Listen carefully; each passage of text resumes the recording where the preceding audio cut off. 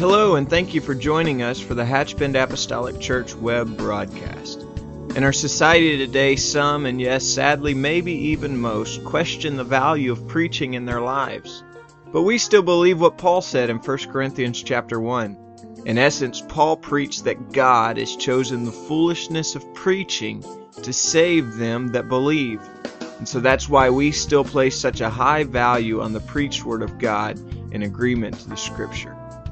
And so now I'd like to thank you again for joining us for a message from our pastor at Hatchbend Apostolic Church. Amen.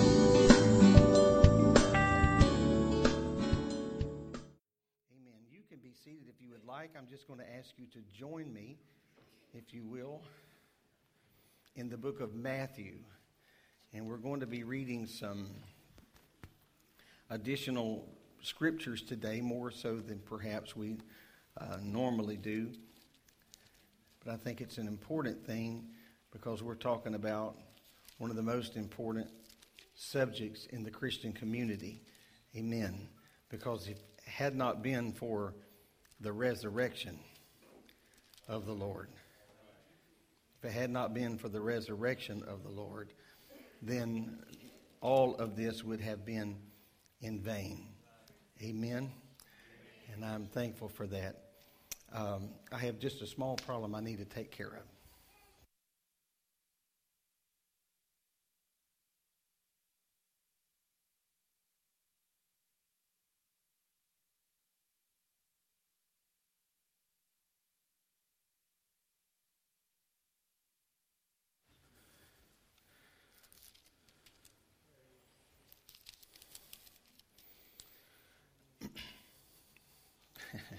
How was that? I had a problem, and I wanted desperately to pin that on somebody else. But the book of Matthew, chapter 28, if you'll join us there and remain seated, we're going to just read verses 1 through 10.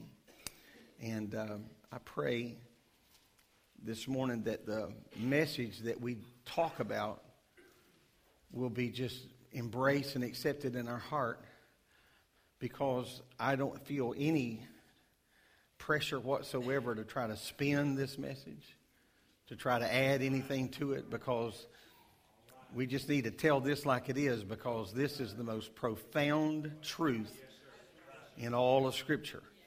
And as I said, this is the pinnacle, this is the pivotal point of the Christian church and our faith.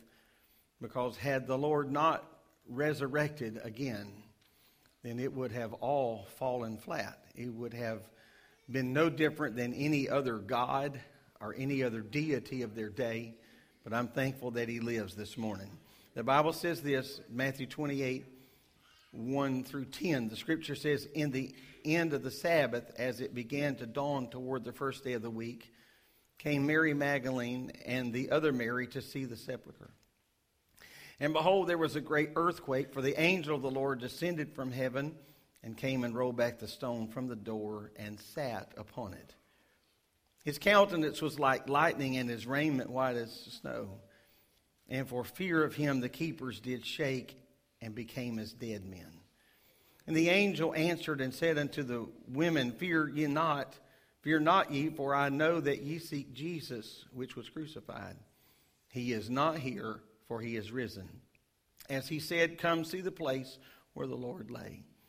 And go quickly and tell his disciples that he is risen from the dead.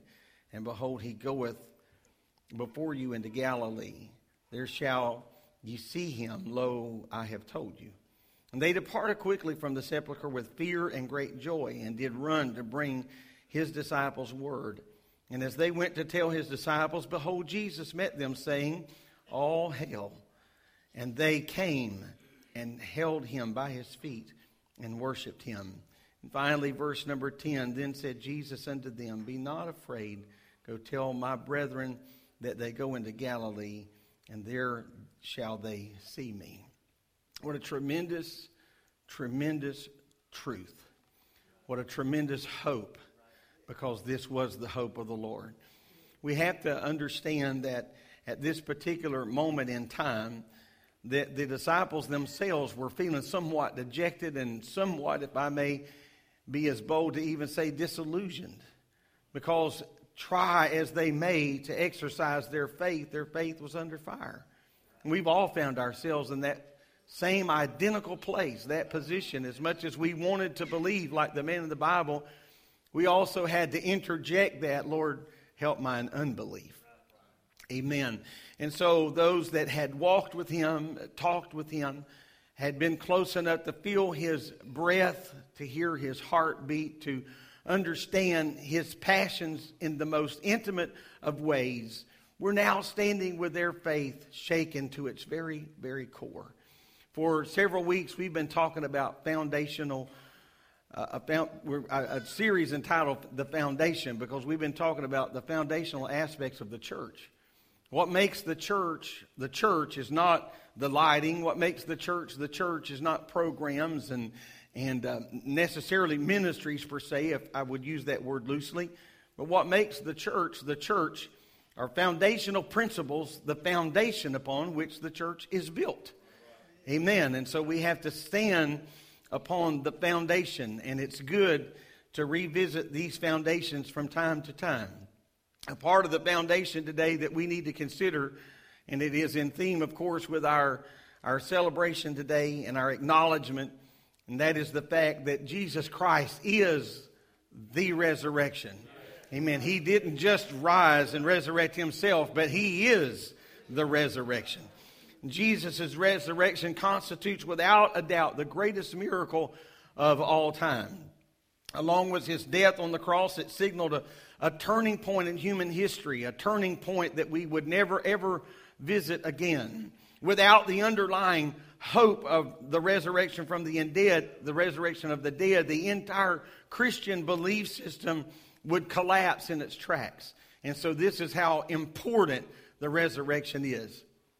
Irrespective of what society or our Western culture has tried to make this Easter holiday into, this is not about bunny rabbits, and it's not about eggs and things of that nature.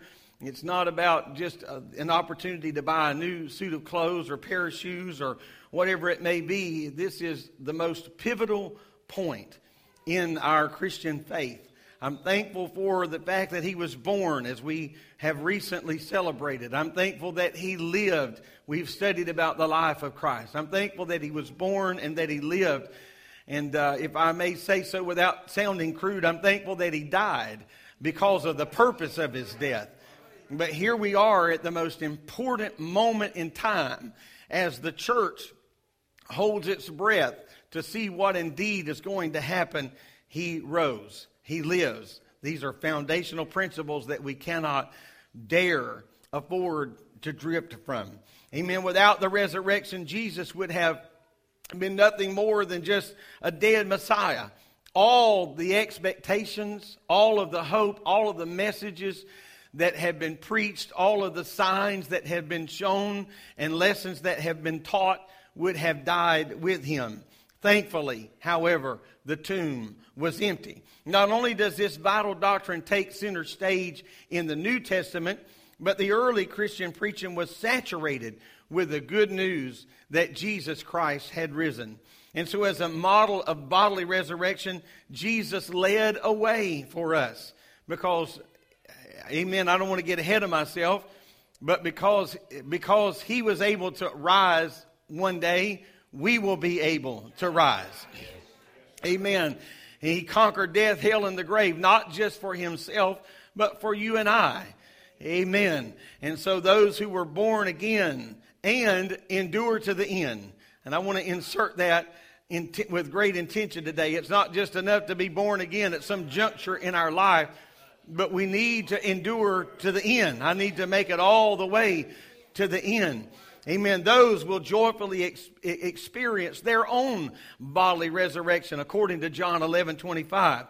Now there's a lot of examples of resurrection in Scripture, and I feel confident because of what John wrote, that if all were written that could be written, the world wouldn't contain the book. So I feel like that I'm safe in saying that of all the resurrections that we have record of, they only represent just a few. They only represent just a little of what perhaps really took place in the life and ministry of Jesus and even at the hand of his disciples. It seems like that resurrecting the dead, especially in the ministry of the Lord, was almost commonplace. I carefully use that, but I think it was almost commonplace. We find a story in Luke 7 about the widow's son near the city gate in the Galilean village of Nain. Jesus and his disciples came across a funeral procession. A widow had lost her only son. In the midst of tragedy and in the midst of all of this sorrow and grief, Jesus had compassion on the widow, and this is what he instructed her. He said to her, "Stop crying." That's kind of a strange request when your only son is in a coffin and you're in a funeral procession. That's kind of a strange request to say you ought to stop weeping. He commanded the corpse to rise. And according to Scripture, that not only did the man rise, or did that corpse rise, he sat up and spoke. Amen. I think that's pretty incredible that he spoke. Amen. This miracle brought fear on those that witnessed this, and they glorified God and began to spread the news of this young man's resurrection all across the community. Amen. One example of Jesus raising the dead. There was the example of Jairus' daughter, a ruler. Jairus was a ruler of the synagogue in Capernaum, and he urged Jesus. He said to come, if you'll just come, I need you to heal my daughter because she is near unto death. However, by the time Jesus got to the ruler's home, the girl had already passed away. The mourners that were there somewhat ridiculed Jesus for stating that she was merely asleep. Amen. They thought he was just being a little bit presumptuous. Well, you weren't here. We watched him draw his last breath. This is far more than sleep. But they were not understanding the power and the value of who they were talking to. And so after he dismissed the crowd from the house, Jesus raised Jairus' daughter from the dead. Why? For pomp, for flash, amen, for accolades of men? No. Jesus, if Jesus is ever doing anything, he is teaching. He's not doing stuff just to do stuff, but he said, I want to show you something. Amen. Whether he was saying that with his lips or not with his life, he was saying, I want to show you something. And what he wanted to show them is that not that he had resurrection power, but he was showing them that I am the resurrection. Amen. This is not something I can just do like Samson. There's something that kind of comes on me from time to time. I am the resurrection. I am the resurrection. I want to reiterate, no matter how many examples we have in Scripture, I think they only represent a minority of what truly went on. Amen. The lives that were changed, the lives that were touched. We could not dare talk about the resurrection of the dead without talking about one of Jesus' personal friends, that being a man by the name of Lazarus. After arriving what man deemed too late in Bethany to heal Lazarus, Jesus was asked to be escorted to the tomb. After requesting for the stone to be removed and praying a short prayer, and even though he was praying this prayer with a lot of opposition around him somewhat, because they were reminding him of how long he had been dead. They were reminding him that by now he stinks. Amen. This is not going to be a pleasant sight whenever we roll this stone away. But Jesus commanded the deceased Lazarus to arise. And the man who had been dead 4 days walked out of that tomb, still bound in grave clothes. Amen. But he came out of that tomb. And so Jesus' raising of Lazarus was a great joy to his family members. They had great joy now to see their brother alive and well again. But it wasn't a great joy to everybody, because there were those that considered, those temple authorities that considered what Jesus was doing to be somewhat in rebellion. Amen. They didn't understand the magnitude of what was going on. It proved to be that, as a matter of fact, this incident with Lazarus kind of proved to be that proverbial straw that broke the camel's back. Because from that day on, members of this religious hierarchy began to plot a way to kill Jesus. Amen. So everybody wasn't excited for the fact that he was and is the resurrection. While Jesus attracted large crowds who wished to anoint him king, John 6, he resisted their misguided attempts to install him into some other position, some other place, some other title. Because you see, what they wanted him to be was maybe a political or a great military leader that would overthrow the Roman rule. That was kind of what they had in their mind. They had reduced Jesus down to just being he would make a great politician. He would make a great leader. He would maybe make a great military leader. Constantly, multitudes misunderstood the nature of his mission. They just couldn't get it in their mind what he had truly come to do. He did not come to earth to seek earthly positions, but he came literally to suffer, die on a cross, and rise again on the third day. That was his mission from the very beginning. I don't want to underscore the cruelty of Calvary's purpose and cross. I don't want to underscore at all the bloodiness of his death, but I do want us to understand that he came with this intent in mind. And so when even his disciples failed to understand sometimes the full magnitude of his mission.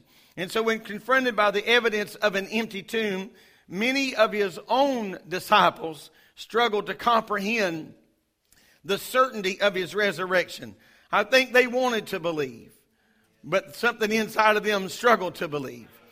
Now, before we get real judgmental about that, I think we find ourselves that way many times ourselves. We hear some great report of people that receive the Holy Ghost over here, or miracles and signs that have happened over there. Those in our day currently that have been raised from the dead. And while we want to believe that, there's still something down inside of us that says, right? I hear these and receive many times missionary reports about what's going on in other countries, and not just outside of our nation. I don't want to imply that, but what's going on outside of our nation as well as in our nation, and what God is doing. And if we're not careful, we can rejoice on one side with what God is doing either in another country or in another state or another region of our nation. And at the same time, we can allow doubt to kind of creep in our own lives. But I'm thankful to know that he is the resurrection this morning. Amen. And so when they were confronted by the empty tomb and doubt began to move into their heart and their mind, Jesus had a way. I'm going to prove myself. I want to show you. He didn't get frustrated and go choose 12 more disciples. He didn't get frustrated with them and throw them away and abolish them, so to speak, from the New Testament church. Why? Because he understood that they were fearfully and wonderfully made. He understood their doubt. He understood their anxiety. He understood what was going on in their mind. He got it. He got it. And so he didn't get frustrated. Amen. He didn't get frustrated. He said, I'll just prove myself. I'll prove myself. So along the road leading to the village of Emmaus, Jesus rebuked two disciples for failing to believe the news that he was alive again. Despite their unbelief, Jesus had just risen earlier, as he declared, amen, in an attempt to prove who he was, in an attempt to underline who he was. The unbelieving scribes and Pharisees insisted that he perform a sign. Matthew 12. But Jesus said, I'm not going to indulge you. I don't need to bow down at your altar to prove you anything. Amen. To the scribes and Pharisees. He declined to indulge them. Rather, he said to them, this was his reply to them, because you see, their heart wasn't right. They were doubters from the very beginning. He said, an evil and an adulterous generation is going to seek after a sign. But I am not going to give you any sign. Amen. Not like you're looking for, but I will tell you this. And I'm paraphrasing this. He said, I'm just going to be, there's going to be no sign except that of the prophet Jonas in Matthew 12.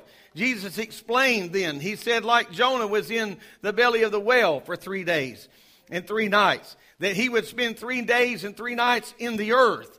And just as Jonah remained for that length of time, Amen. But he said, but as he came out, so I will come out again. He insisted, however, a little bit something different than the story of Jonah, because he knew that they were going to have to get this. Because again, if Jesus is speaking, Jesus is teaching. He didn't say that he was just going to come out. He didn't just say he was going to rise again. Amen. But he insisted that he would be the one that performed the miracle, that he would raise himself from the dead. After he cleansed the temple, the Jews, they asked for a sign in John 2. And Jesus said, if you destroy this temple, this was his reply, if you destroy this temple, I will raise it up again in 3 days. Amen. Just like today, the time that Jesus lived in, there was a fair share of skeptics who doubted his claim. The Sadducees, for example, denied the reality of a bodily resurrection. Paul likewise encountered those who denied the resurrection, including certain members of the Corinthian church. And so if we think about this, to deny or reject the resurrection, that holds serious consequences for the Christian faith. Because as I said in my opening comments, this is the pivotal point. This is the tipping point of the entire New Testament church. The truth of Jesus' resurrection could be substantiated by anyone that cared to pause and just examine the evidence. Amen. Let's just look at the evidence. As Luke stated in his preface in the book of Acts, the Bible says in Acts 1 and 3, to whom also he showed himself alive after his passion by many infallible proofs, being seen of them 40 days, and speaking of the things pertaining to the kingdom of God.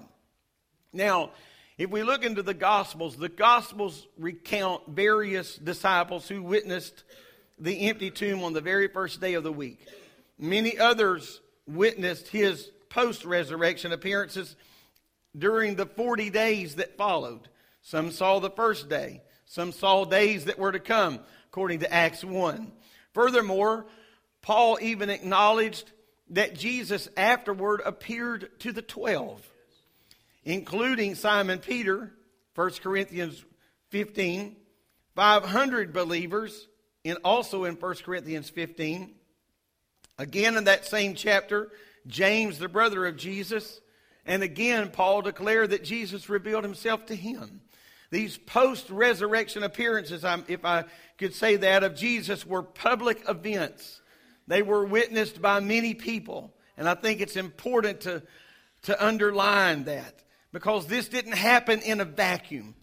This did not just take place in some back room or the backside of a mountain or out in some prairie, but this was a public thing. Many people were able to be exposed to the fact that Jesus Christ had indeed risen.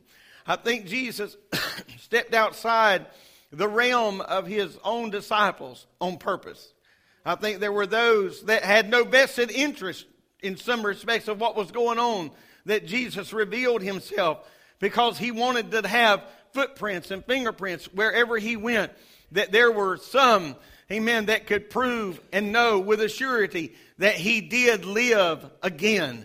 Amen. These were witnessed by many, many people. The Bible talks about the proofs of the Scripture. The evidence that Jesus had been raised from the dead was indisputable. His resurrection was verified, as Acts 1 and 3 says, by many infallible proofs. Amen. Many infallible proofs.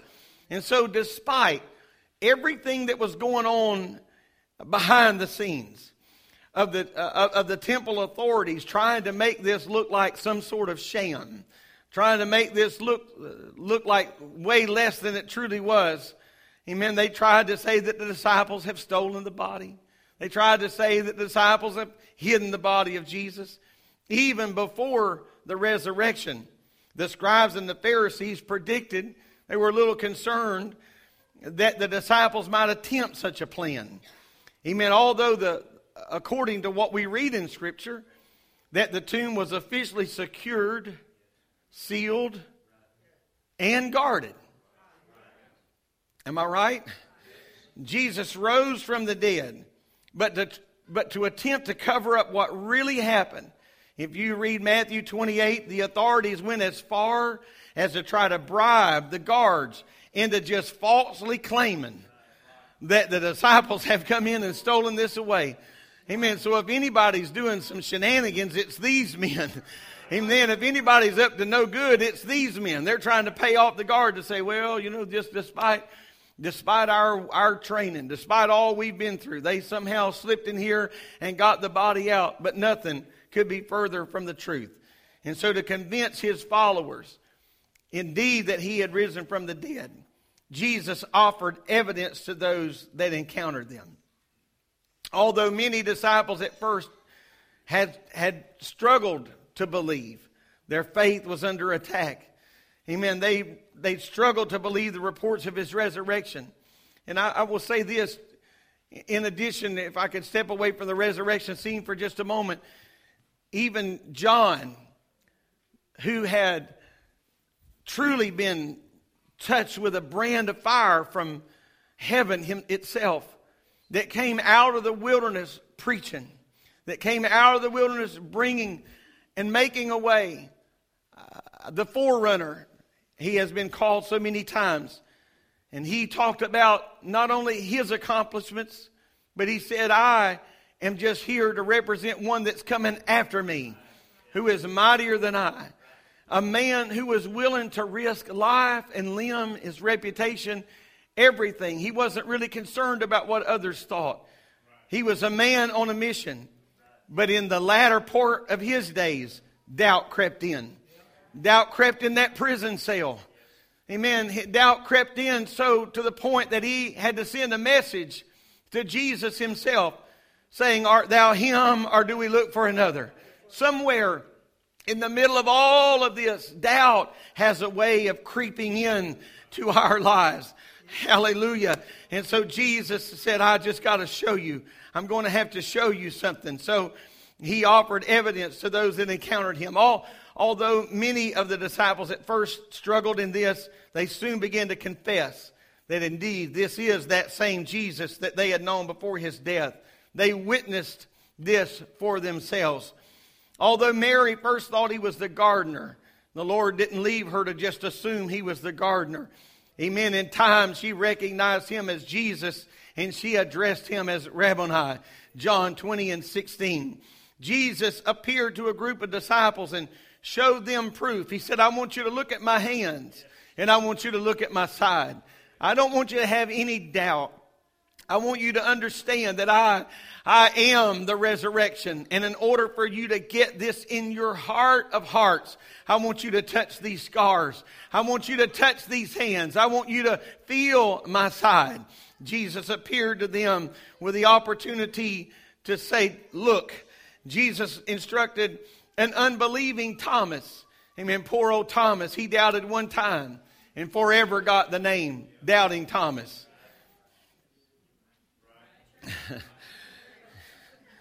But I have a feeling if that's the rule, that doubting is all of our first name. Amen. We have Doubting Susan and Doubting Junior. I say this respectfully, and Doubting Joy and Doubting Medrick. Amen. Doubting Cheryl. We have Doubting Adrian and Doubting Jackie. That's who we've got here. That's who we've got here at the church this morning. We all had our faith. We've all had our faith under fire. Amen. We have been at that place where I said, I want to believe this. I want to trust. I want to hold on to this. I don't want my feet to slip. I want my mind to be set like flint. But, amen, there are just some things in my life that are just producing doubt. But I'm going to tell you that when Jesus gave Thomas an opportunity to touch the scars in his hands and his side, to this Thomas said, rather, my Lord and my God. My Lord and my God. More convinced today than he had ever been. John saw a risen Jesus on the side of Galilee. And John said, he declared, it is the Lord. It is the Lord. These accounts show while some were initially reluctant to believe, they became convinced when they were shown proof that Jesus had indeed returned from the dead. I'm so thankful that he didn't wash his hands because of a little doubt. I'm so thankful that he didn't just rebuke and excommunicate them for a little doubt, because if that's the case, I would not have the privilege to be standing behind this precious desk today and preaching this glorious message, because I would have long ago been excommunicated. I would have long ago been removed, because there have been times, despite the faith and the overwhelming circumstances, there were just enough weeds of doubt growing up around the corridor and the edges of my mind that doubt crept in. Doubt crept in. But he said, I'll just do something more. If seeing me is not enough, if just looking at me and my image is not enough, draw closer and see the scars in my hand. If that's not enough, draw a little closer and see the scar in my side. I'm here today to tell you this morning that if you don't believe, if you don't believe and you're struggling in your faith, I say just draw a little closer. Amen. If you think God is not God enough from the position you're standing in, just walk a little bit closer to him and you will find resurrection power. You'll find hope. Yes, you will. Why? Because he is the resurrection. Amen. He is the resurrection. He's not just a resurrected Lord. He is the resurrection. He has power over death, hell, and the grave. Yes, he does. Amen. And that power has been given to us. That power has been given to us. Oh, yes, it has. Amen. I didn't plan to get into this morning, but I just want to share this in passing, that this resurrection power was not just something that's kept within the crevices of the pages of the Bible. Amen. It's not just something that is hidden between these precious pages that was just for another generation, another time, another place. But in my own family, as I've shared with you in times past, my oldest brother was just a little boy riding on a tractor as my Aunt Shirley was driving the tractor, and Randy fell off and the tractor ran over him. And I'm testifying, this is what I grew up hearing. Amen. This is what I grew up with. Amen. As my mom drove the car and my dad sat in the back seat holding Randy. Randy died in his arms. Amen. And my dad began to pray a prayer of faith. My dad wasn't the prophet. He wasn't the son of a prophet. He wasn't a missionary, an evangelist, or a pastor. But he was filled with the Holy Ghost. But he was filled with resurrection power. Amen. He was filled with resurrection power. And my dad prayed a prayer of faith, and my brother came to life in his arms. And my brother is alive and well to this very day. In 1973, after a very, very radical surgery, my mother was in the hospital, and they had given up all hope on her. They had done everything they could do. And despite all of their efforts to save her life, my mother died in the hospital, in North Florida Regional Hospital. The nurse was in the room with my dad, when my mother passed away. She sat there for some time and consoled him. I'm sorry, Mr. Boyd. We've done everything that we know to do. We've done all that we know to do. And after a little while, she said, I need to step down to the nurse's station and call the doctor and let him know what is going on. And when that nurse stepped out of the hospital room for just a few moments, my dad began to pray in that room. And he walked down to the foot of her bed and he took her by the feet. I can still see my dad as he exampled this again and again. And he said, I just took her by the feet and said, Betty Jean, wake up. And my mother woke up. Amen. She woke up in 1973 and didn't leave this world until January the 25th of 2001. Now you say, well, now preacher, you done got out there I thought we was talking about Easter. I thought we was going to be hunting Easter eggs. I thought we was talking about candy rain. I thought we was talking about dramas from our Sunday school department. Yes, all of that is going to take place today. But I would be remiss if I didn't tell you, amen, that we have the resurrection power of Jesus Christ living in our lives here today. Praise God. Praise God. Praise God. I'm not preaching about something I think. I'm not preaching about something I hope. I'm not preaching about something that, this just might work. Now I want to just say this for just station identification here and just a little housekeeping. I'm not saying that we need to go into every funeral home when you leave here today.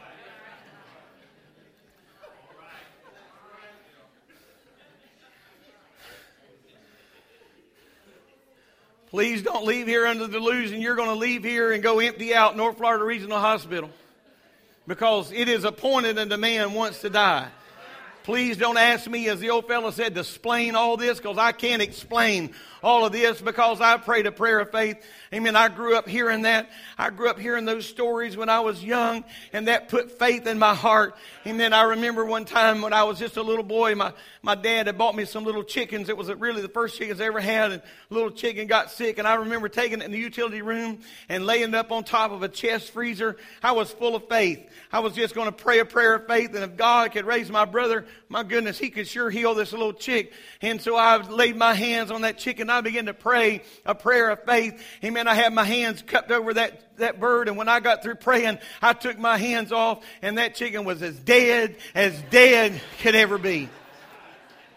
We're going to have a healing line here in just a little while. And if you're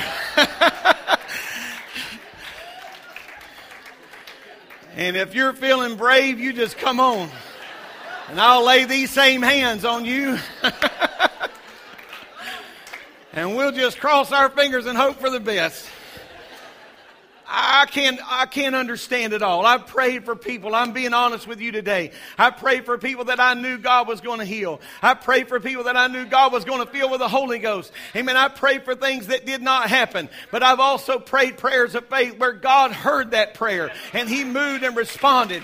What I'm trying to tell you today is that He is the resurrection. This is the foundation of what we believe. Amen. Let me change that. This is the foundation of what we know. Amen. This is the foundation that the church is built on. Not a maybe so, not a hope so, but He is the resurrection and the life. And I'm going to tell you, friend, for a mother and a father that slipped out of this world, amen, in 2001 and 2003, my heart is not dejected. My faith is not gone. Amen. I'm going to tell you what, my faith just got pushed forward, because I know on that great getting up morning, hallelujah, when the trump of God shall sound, I'm going to be reunited with them again. Why? Because He is the resurrection, and death has no hold on them, and the grave has no hold on them. Hallelujah, hallelujah, hallelujah. Why? Because He lives. Because He lives. Because He lives. Praise God. Oh, praise God. Because He lives. Praise the Lord. During His earthly ministry, Jesus repeatedly claimed, I will rise again. People misunderstood this claim. Even His disciples, as I've said, their hopes for Jesus, again, as I said a moment ago, their hopes is that He would rise to some political power, some military leader, or some maybe to assume the Davidic throne. They thought maybe this is what it's all about. They had it all figured out. The temple authorities imagined that Jesus meant He would destroy and then rebuild the physical temple. Their mind went physically when He said, destroy this temple in 3 days, I'll raise it up again. So they thought if we just tear down the literal temple, He's going to rebuild it. But He was referring to His own body. In his doubt, when Peter rebuked Jesus after teaching that He would suffer and die, and after 3 days rise again, amen, these men were hoping, doubting, hoping, doubting, hoping, doubting. And I'm so glad their flaws were included in Scripture. I'm so thankful that their witnesses were forever recorded, because it helps men like me. On those days when my faith is high, I don't really need to refer to that, but on those days when my faith seems like it just got washed away, I pick up that Holy Writ and I find men and women whose faith were so resilient. Amen. The sisters of even Lazarus themselves, one had faith for before, another had faith after. I have found myself right there, right there.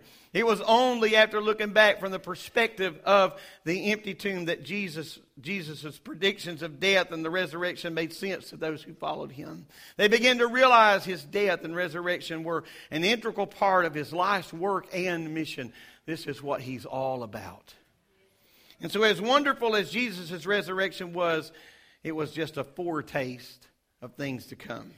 Paul pointed out that Jesus was the firstborn from the dead. Jesus unveiled a wonderful process, a process that would point the way for all those who would spiritually participate in his death, burial, and resurrection. In order to be saved, we must apply the gospel message of death, burial, and resurrection to our lives. Amen. I'm not trying to be crude or unkind, but I have a mandate draped upon me today. A mandate to preach the truth to you. Amen. I say to our church family all the time, if you were in the right circumstances, you would not want somebody to be dishonest with you. You would not want to be standing in a courtroom with an attorney saying all is well, when he knows you're fixing to go down the line for 10 or 15 years. Amen. You don't want a doctor to say all is well, when he knows you've got a tumor growing in your body that could take your life. And I'm going to tell you, the last thing you want is a preacher standing behind the pulpit saying, you're okay, all is well, when I know in this scripture, amen, there are some mandates that are placed upon my life and upon your life as well. And so we've got to apply the message of his death, burial, and resurrection. These that remain faithful to their calling, amen, will either be raptured, amen, or they will experience a physical resurrection from the grave. That's what the scripture says. I'm in the book now, 1 Corinthians 15. Amen. And I'm in the book. Upon the second coming of the Lord, the Bible said a trumpet will sound. Amen. 1 Thessalonians 4:16 says, then first the dead in Christ shall rise. Amen. This is going to be followed by the believers who remain. Amen. The Bible infers that these groups are going to meet together. Amen. We're going to meet the Lord in the air. The dead in Christ shall rise, and then those that remain shall rise. And so I'm going to tell you this morning, when people die in the faith, no matter how sad the circumstances of their departure, if it was a natural cause or some tragedy took their life, amen, and took them what we think prematurely away from us, I'm going to tell you that I stand right here in this position over many a casket, and my heart grieved for me. My heart grieved for here and now. My heart was saddened because there was going to be an empty spot in my heart, in my life. But I preached a funeral in faith. Amen. I preached their funeral saying that beautiful in the sight of the Lord and the death of his saints. Why? Not because he's morbid, not because he's twisted, but because he knows this is not the end. Amen. There's coming a day where the trumpet's going to sound and we're going to come together in life again. Hallelujah. And this shell that just had a life expectancy of 70 or 80 years, amen, we're going to realize that it's not the shell that mattered at all, but it's the meat of the message. It was the soul of man that will live on and on and on. Hallelujah. Praise God. Praise God. Jesus is not intimidated by the resurrection process. Mary and Martha were quite distraught. No worries. Jairus couldn't figure it out. Not a problem. She's just asleep. This wasn't an issue to him because he said, I am the resurrection and the life. Amen. I am. Jesus demonstrated this was true by calling forth Lazarus by name from the tomb. Lazarus would not be the only dead person. And Lazarus is not the only dead person that would hear Jesus calling. As a matter of fact, Jesus claimed that at a future time, all those in the graves will hear his voice and will come out. And I want you to listen to me now. Everybody will hear Jesus say, come forth. Everybody. The grave will have to give them up. Some are going to be called by that voice unto the resurrection of life. And others will be called by that voice unto the resurrection of damnation. John 5:28. I don't want to make bold statements like that without giving some scripture to validate that. John 5:28, marvel not at this, for the hour is coming, in the which all that are in the graves shall hear his voice. All will hear his voice, and shall come forth. They that have done good are going to be coming forth unto the resurrection of life, and they that have done evil unto the resurrection of damnation. We're all going to hear his voice. He is the resurrection. The grave is not the end. The resurrection from the dead is so foundational to our Christian faith. Amen. If our musicians would come. It is so foundational to our faith. The apostolic church of the first century boldly declared that though Jesus had been crucified, he had risen on the third day. They were not at all preaching a dead Savior, because Jesus was truly alive. His resurrection had been no fluke. This was no accident, because it had been foreshadowed in the Old Testament. Also, Jesus repeatedly affirmed during his ministry that he would rise from the dead. His resurrection confirmed that he was in fact everything he claimed to be. He was the resurrection and the life. The miracle of the resurrection brings tremendous hope, I think, to those who have put their trust and their belief in resurrection power. Our God is not just a God of the dead, but a God of the living, according to Mark 12:27. Amen. And through his death and the triumphant resurrection, Jesus defeated him that had the power of death. That's what Hebrews 2 says. We no longer need to fear death, because the grave can no longer hold us. Nothing, not even death itself, can separate us from the love of God. Nothing. What can separate us? That's what Paul said. Think about it. What could separate us from the love of God? And then Paul begins this long, detailed list. But I tell you that not even death can separate us from God's love. Amen. I mentioned it a moment ago, and I will close with these remarks again. How sad it is to lose people in this life. People that have meaning and have a place. They hold some position in our life. And so how sad it is to lose them. To have to bid farewell. To somehow reconcile in our minds that this side of eternity we will never see them again. But when someone dies in the faith, it is not a period in the sentence, but just merely a comma that says this will carry on. This will carry on. I don't know what heaven will be.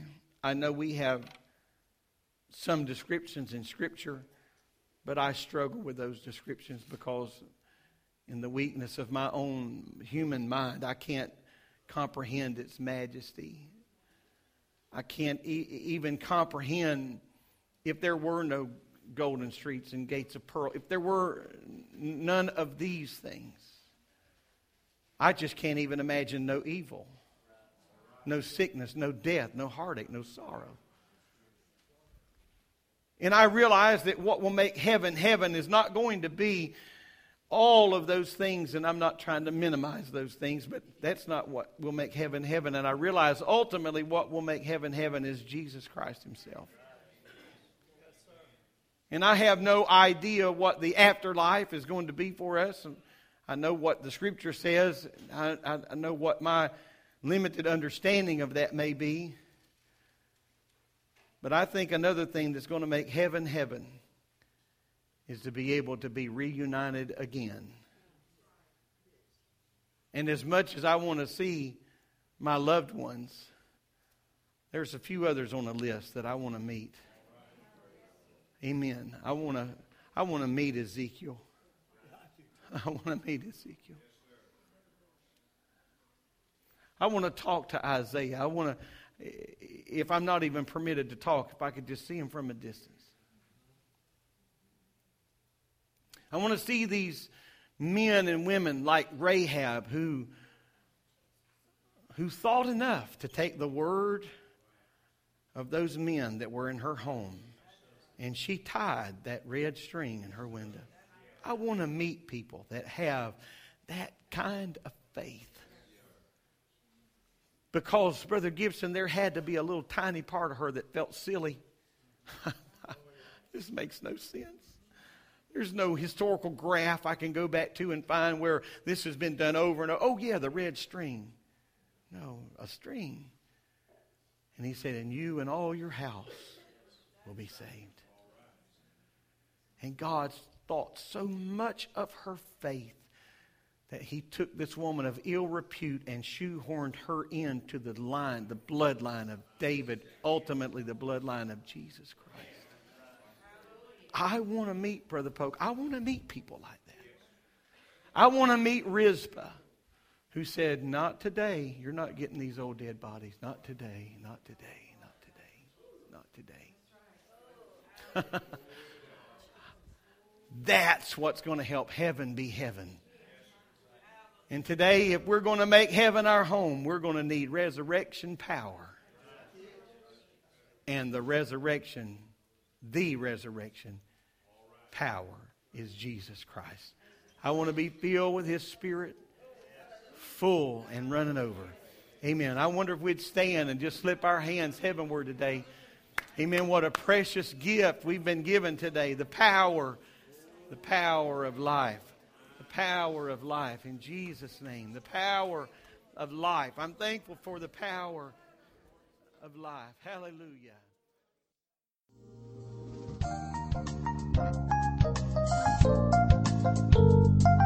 This message has been brought to you today by the media ministry of Hatchbend Apostolic Church. We pray that it's ministered to you in some way, and we'd like to take this opportunity to invite you to join us in service here at Hatchbend Apostolic. Our Sunday services begin at 10 a.m. and our Wednesday night service at 7:30 p.m. For any more information or to speak with our ministry staff, please feel free to call our church office at 386-935-2806. Or you can visit the contact link here on our website. Again, thank you for listening, and we pray God's richest blessings on you and your family.